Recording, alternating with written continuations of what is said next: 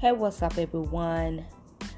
Man, it's been a long day. I have been recording for months because COVID-19 has really affected my schedule and things for my equipment, the things we need in a timely fashion. But we're back and we're here to start off with commitment.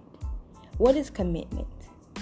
My mentor told me commitment is sacrificing what is good for you for something that you want. You sacrifice what is good for you when you know it's bad to achieve the result you want. Like losing weight. What feels good to you when you overweight? Fatty foods, junk food, the extra piece of cake, feeling your belly full and breathing good makes you feel good. But is it good for your health?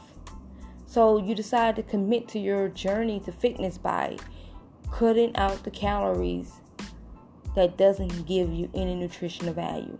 You stop eating all the junk food. You stop eating like a crazy person and stop using food. You stop using food for your emotions.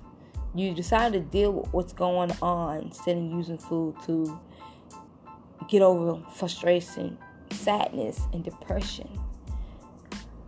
What else can we commit to? Our business, our family life, our marriages. We sacrifice what feels good, arguing all the time, having your way in order to do something different and have a much better result that we're seeking. So you got to ask yourself, are you truly committed to the things you want to have in 2020? Yeah, COVID-19 kind of took over the first 4 months of this year. Everybody was at home, bored, upset, frustrated.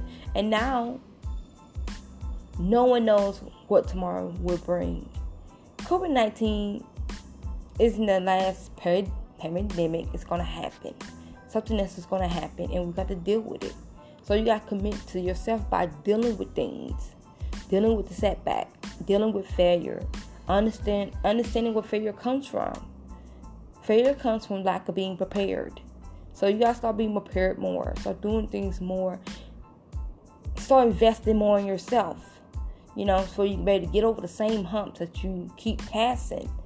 It's time to do something new. Climb a new mountain. Be different. Because in order for things in life for you to change, you have to commit.